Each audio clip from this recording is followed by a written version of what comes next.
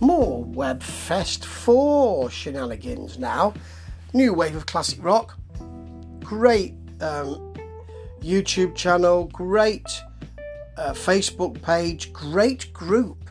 And continuing with the just picking the odd bits and bobs of bands, because you can see this on YouTube from beginning to end. It's about 8 hours, so you'll be there for a while, but you'll enjoy yourself. Or they handily break them down into bite-sized chunks of around 20 or 30 minutes. So this time, just picking them, as I say, from random, we've got two bands in a similar situation. Before now, we've had some bands who want to make a real sort of performance, and some bands are in the rehearsal studio. Some bands who are saying this is a real production, like Dirty Denims. This is a real show. And some who are saying I'd like to showcase the music, which is like the Delta Niles, which is great to see.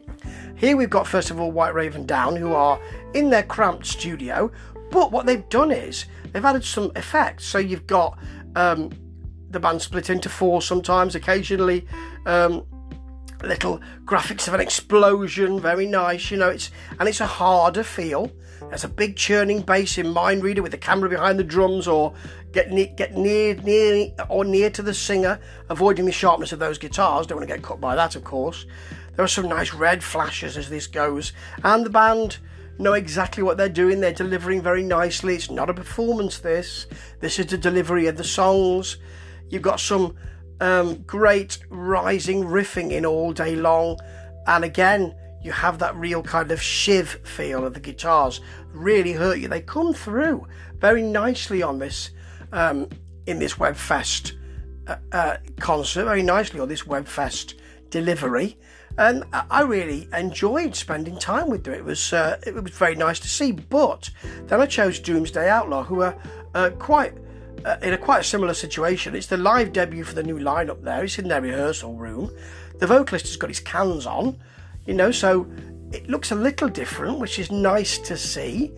Helps with the pitching, I suppose. And this is actually about the music, and it is probably more to my taste, because you've got things that like Runaway, which has a sort of indie feel to it, but a really nice melodic hard rock guitar solo.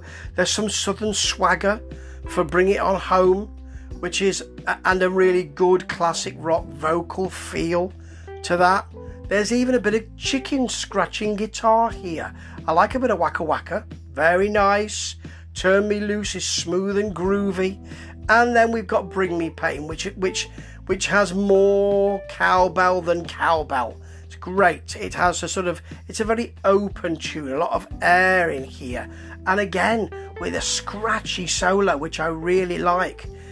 This kind of music's more to my taste, but White Raven Down had a really good go at what they do as well, which is a harder, more serrated feel than Doomsday Outlaw, who have some country, funky, almonds feel to them, but also a bit of indie in there as well. And I have explored their EP again. I've had a look at that again and reappraised it, and I'll be reviewing that hopefully fairly soon. Again, two great performances.